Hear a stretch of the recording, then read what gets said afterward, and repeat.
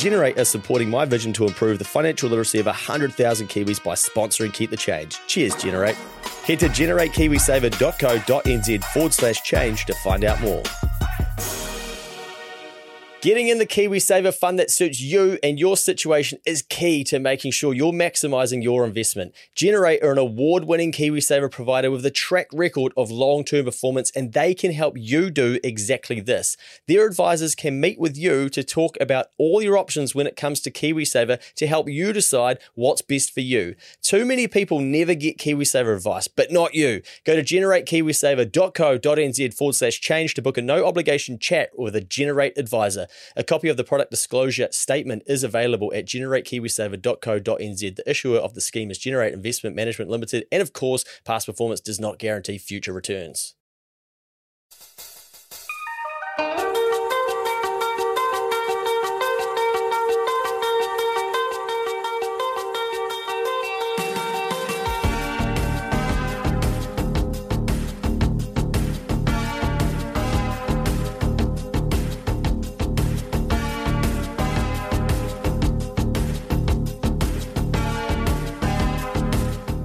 Welcome, and you are listening to another episode of keepthechange.co.nz's Money Mail. I am recording this for the first time, I think, before I actually send the email out, and that is because I have a very, very busy week and I wanted to squeeze this in before I get too hectic.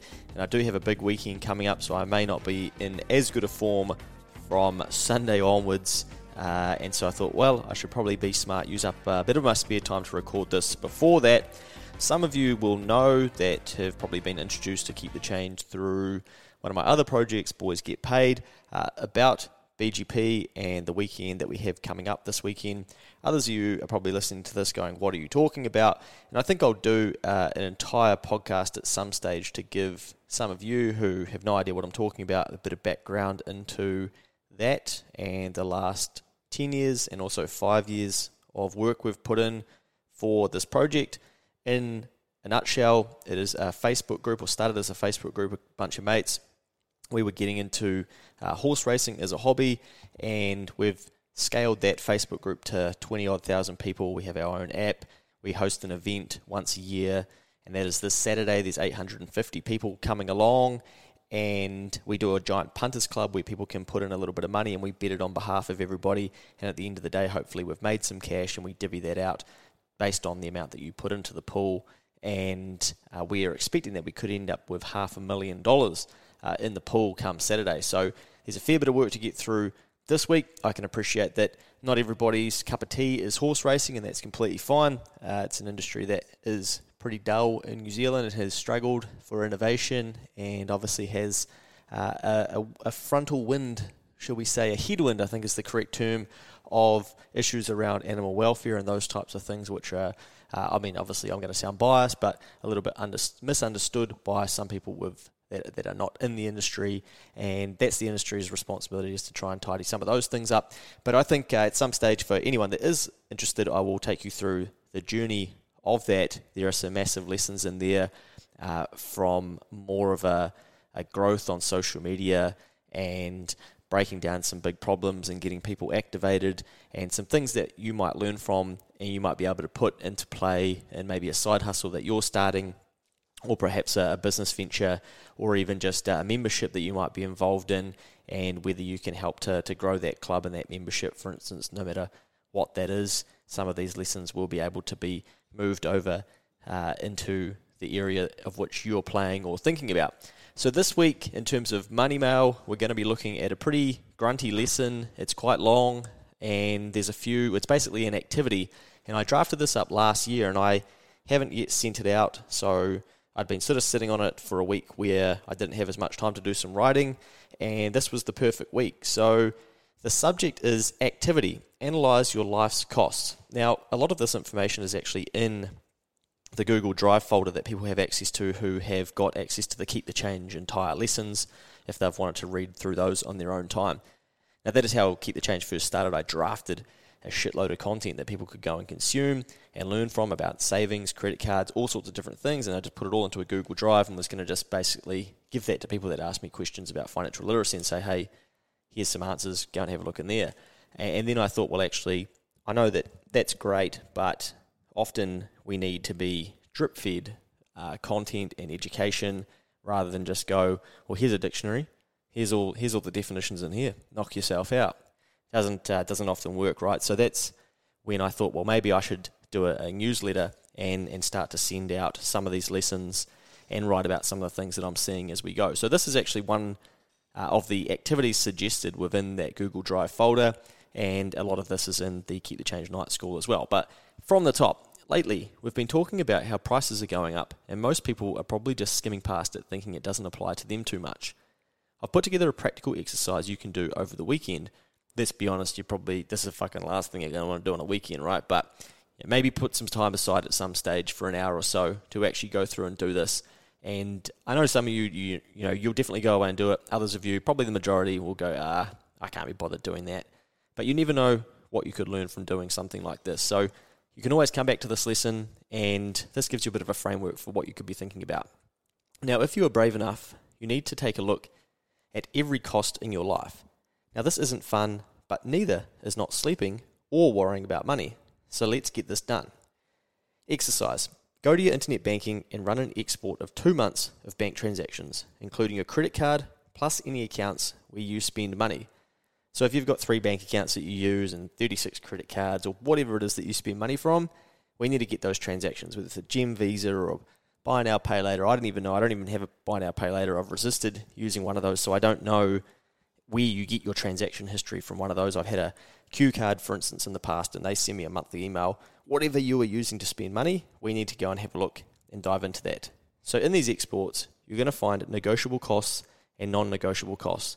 Go through and work out whether that cost can be binned or has to stay. This is an exercise to get you thinking. It's not designed to think about how boring your life could be if you're not spending any money at all. If you have to have Gucci shoes for Instagram, it is what it is, go you. Now, this is a very high-level, simple exercise to list down every cost. And you're going through, well, you're going to run a spreadsheet or you're going to run a print-off, basically. You're just going to mark it. Did I really need to spend that? Is it negotiable? Is it non-negotiable? Now, you would assume that most things are probably, in your mind, non-negotiable. But it's a time to challenge your thinking and yourself and go, is that really a non-negotiable? Did I need a second pair of shoes? Did I need to buy that piece of clothing? Did I need to go out for that meal? Do I need to pay my rent? That's probably a non-negotiable. However, to some people, it could become a negotiable because you could think, well, how could I negotiate that? Maybe I move home. Maybe I get a flatmate in to take the spare room because we actually rent a place with a spare room and we wanted the space. Well, actually, maybe we can decrease that by bringing someone else into the household as well. You're going to get creative and figure out what's truly needs to be spent by you and what things could be negotiated if you need to. So here are some thoughts. Wow, that's a lot of money spent on food. Could we be smarter about that? Perhaps you're eating out a lot, or you're just buying food on the run, and that's where you'll notice a lot of your money's going. Do we need to review our savings plan temporarily?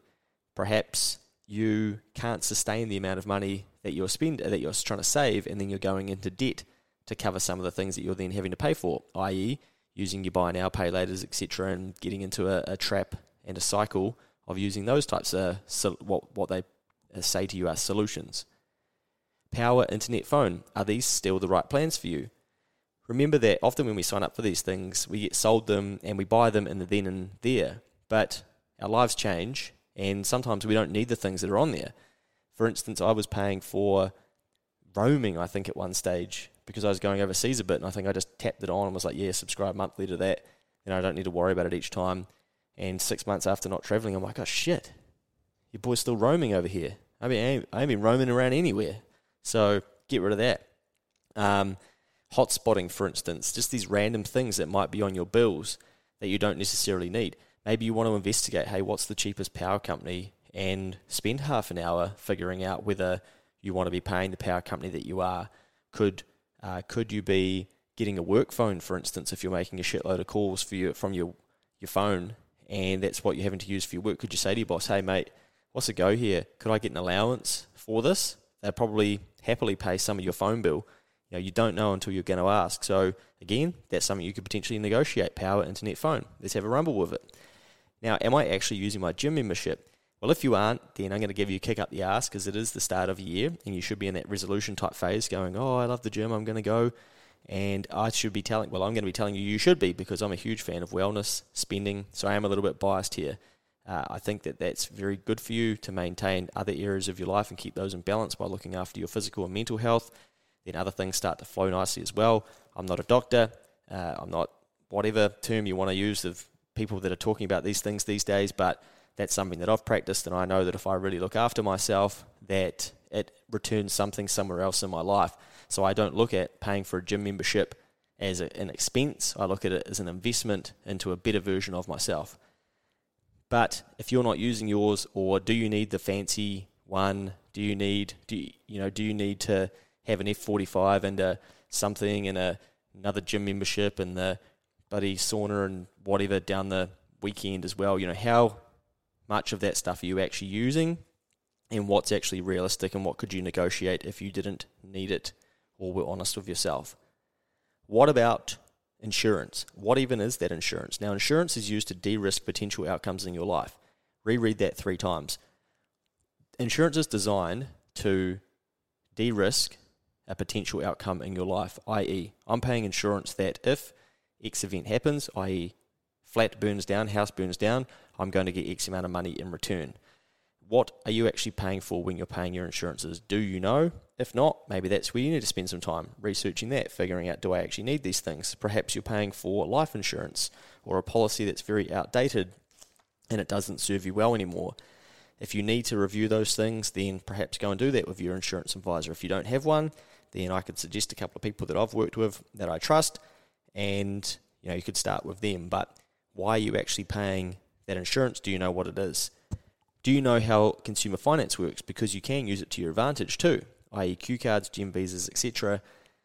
Don't get in the trap of paying 20% interest on shit that you're buying. Make sure if you're going to use those types of things, Q cards, gem visas and whatnot, that you've actually using them to your advantage and you're not being used by them and falling in the trap and ending up spending your after-tax income paying down interests of some finance company, and you're left with less in the pocket. So review all of those things. Slowly get rid of them. Why do you need them? They're just an extension of your income because debt's accessible, but we want to try and get ourselves out of that reliance on debt until we're very smart and sophisticated with how we use money.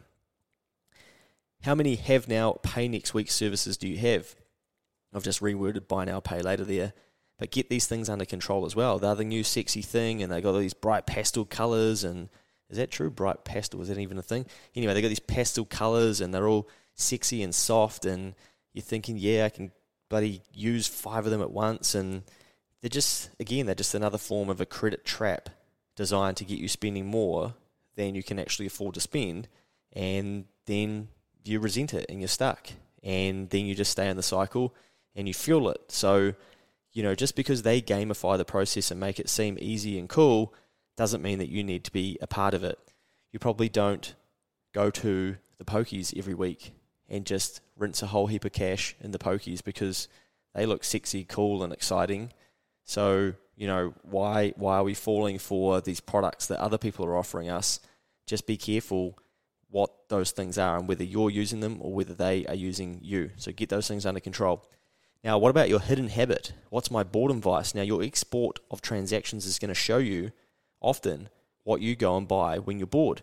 Maybe you go out for coffees, you go and have beers with mates, or you buy some shit online because you're bored, or you've been scrolling on Instagram and then you think, wow, I'm pretty bored, I've been scrolling for an hour, I've been looking at what other people are wearing, I might go and buy some of that shit as well. I call this a boredom vice. So when we're bored, I believe we're destructive. When we aren't bored, we're usually productive. When we're at work, we're usually productive, and it keeps us from doing things that we don't want to do. That's why work's very good for us. When we don't have work to do, we're sitting around and we're like, right, what destructive shit should I do? Maybe I'll scroll on Instagram and compare myself to everyone. That'd be a great idea, wouldn't it? Maybe I'll drink heaps of alcohol and go and do some shit that I'm going to regret. Maybe I will just start chatting to people and then end up gossiping about different people. All of those types of things are destructive things that I believe we do because we haven't been taught how to deal with boredom. So your transactions are going to show up for you, what your boredom vice could be, and for each of us that could be completely different. So be honest with yourself and see what comes through there that you can see as your boredom vice. I'd love to know what yours is as well. Feel free, if you've never heard someone talk about this before, or if this is like a penny drop moment for you, Luke at keepthechange.co.nz. I'd love to hear what you realise your boredom vice is. Now think about if you literally had no income. What changes would you make to each of these expenses that you're currently paying for? So this is what you want to do again. You want to go back through all of those things you're paying for and go, right, next week I've got no job, I've got no income, I've got no ability to pay for these things. Now what? Are some of these things negotiable? Because when you've got income, the difference between negotiable and non-negotiable is quite high, because you think, well, I can afford that, so therefore I should be able to have it. It's a non-negotiable that I buy that. If you didn't have money at all and you had no income coming in, would you be buying X, Y, and Z? Would you be going out for dinner as often? Would you need that insurance or pay for that insurance? Would you have the expensive phone bill? Would you have the buy now, pay laters? A lot of those things would become negotiable, where they would go off the table and you'd say, no, like I don't need those. And your non-negotiables would completely change, and you probably just need shelter, food, and water and clothing. So think about that if you actually had no income, what life would look like and what those expenses would look like, and what things you could potentially get rid of and take off your plate. How about looking at it this way? Every expense you pay is solving a problem. Rent is obviously somewhere to live. Netflix, a form of entertainment. How would you solve these problems with less or no money? Really worthwhile exercise to do to wake yourself up to a bit of your financial spending habits. What else could you do for entertainment without spending money? Perhaps it's going for a walk. Perhaps it's going for a walk with a friend. Perhaps it is going and watching Netflix around at their place. What creative solutions can you come up with if you are looking at it from the angle that the things that you spend and you currently spend on are actually solving a problem for you? What problem is it actually solving, and could you solve it a different way or spend less money to do it? Tip: set financial spending habits that are actually sustainable and that you can commit to. A lot of people at this time of year go, I'm not going to spend any more money until the end of March. Well, is that actually sustainable? Is that long term? And is that realistic? So think long game and short game. If you say you won't spend $1 in the next month, is that really sustainable and something you can implement to help you in the long term? There's a high chance that by the 1st of March or whatever that date is, you're just going to go and blow all the cash that you haven't spent in that time because you're just itching to go and do it. So sometimes think about what's sustainable when you come up with new financial habits and you're trying to build new practices into the way you go about your finances. Extra: capping the frequency of transactions. Now this is similar to what we've been talking about, but we're going to run an export of our bank transactions, so we've already done that. And then some of us still like to print things out, so that's fine. Get the old highlighter out if you've got some. I prefer a blue one. Whichever you choose, you will still want to run your eye over the statements and see how frequently you are transacting at certain stores, businesses, cafes, etc. So this time we're no longer counting the amount of money we're spending. We're having a look at the number of times we go somewhere. So as an example, you would note the purchase one from Monday at Cafe X as number 1. Then purchase 2 on Wednesday as number 2. So go through and see in numbers how many times you're going to the same places. This can actually be very, very scary, especially if you're a regular coffee buyer or regular trip down to the dairy in the evening sort of person. And a lot of this data has been sort of taken away from us because we, historically, like our parents and stuff, would get paper statements. They would look through all of those things and they would sort of, analyze those things. These days we're just tapping and going, and we are just getting our chips and our bloody ice cream, our Feijoa sorbet, whatever it is, and we're not even thinking about it again. And so then it's caught in data and it's on an internet banking transaction, but we might not even be looking at those things. So this is an exercise to get you to stop and actually go and look back at the things that you are purchasing, especially over the last couple of months. You could go longer if you want, and see how many times do I go to that cafe? How many times do I go to that dairy? How many times did I use Uber Eats? How many times did I have Subway in the last 4 to 8 weeks? And that could be the thing that pops up for you and you go, holy shit, I've been to that cafe 22 times. What the fuck am I doing? Why do I need to go there 22 times? Times that out by 10, and we've got $220 that's gone to that cafe. Gee, that's good math for me. I was going to go 22 times 7, But as I was talking, I was thinking, shit, I don't know if I can do that quickly in my head. But yeah, use the 10. So sorry guys, I'm not the magician of mathematics, but I could probably figure it out if I had a little bit more time. But now you got me on the spot. Anyway, it is up to you to have a discussion with yourself to decide whether those purchases need limits. Perhaps you want to put a limit on yourself, and you're not going to go to that cafe 22 times. You're only going to go once every week. So now we're going from 22 times in a month to 4 times. What this exercise does is it helps you to understand in numbers how many times you actually go somewhere. The I went to cafe X 22 times in April might give you the wake-up call that you never intended to get, but it makes you realise how many times that you've gone there. And perhaps you didn't even mean to go there that many times too. It's just happening now by default because you're going with your workmates or whatever. You may then choose to put limits in place for places that you frequent. Only 2 lots of McDonald's per month, etc. Set your bare minimums and then try to stick to those. Sometimes less is more. Enjoy your weekend, Luke. P.S. You're one of 5,100 and, well, I'm doing this before Friday, so I'm saying some more people probably sign up before Friday. I reckon maybe another 10 people. So 5,127 recipients. Is there someone you could forward this to? I'd love if you put this podcast on your social media or forward an email to someone that could learn from this and go through this. Did you know spending on New Year's Eve in 2021 through the core retail merchant group, excluding hospitality, was $140 million nationally? Now that is up 9% on New Year's Eve in 2020. That's from the Herald. There's a nice article in there about different spending around the country. Interestingly, I saw that Gisborne was one of the regions where spending went backwards. And I could only assume, it's the only region in the country where spending went backwards over the New Year's period. I can only assume that that is because R&V was cancelled. So all those people that usually go into the region and spend money there weren't doing that. And so they've actually gone backwards in terms of the total spending in the region. Amazing what an event can do and bring to a region, right? So I thought that was a very interesting look at that article. But basically, Kiwis never spent more money on Christmas, we've never spent more money on New Year's Eve, and we've never spent more money on alcohol. So she was a big old bloody doozy to finish 2021, wasn't it? Probably a lot of people hoping that that year's behind us and 2022 is going to be completely different.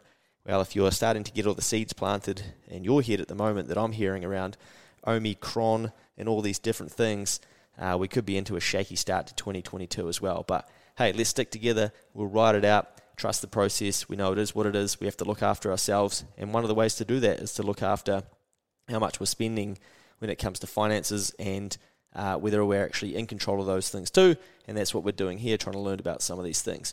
I hope that you have enjoyed and taken something from that lesson. It might be something you need to go back and do for a longer period than just 2 months. But it's giving you a little bit of a framework and a fun way to look at analysing some of your costs rather than sitting down and doing a budget perhaps. Let's go back and look at some of the past transactions, some of the things that we've done in the past and say to ourselves, hey, do I want to continue to do this? Is this a smart use of my time? I guarantee you that if you were to go and buy a house and you haven't previously, or if you're going to borrow some money going forward, this is what the banks and what your mortgage advisor are going to be looking for, and you're not even going to know it. So maybe it could be smart to tidy some of this shit up before you get to that stage. Get into it, do something, take some action. I'll see you on the other side of my massive weekend. Thank you if you're involved in it, if you're coming along, or even if you're in the Punters Club. And I look forward to explaining how that all goes and bringing you a bit of an update and some insights into some of the things that I've learned through that journey and that project that I've had ongoing for a long time now too. Look after yourselves out there. Look after each other. We'll see you soon.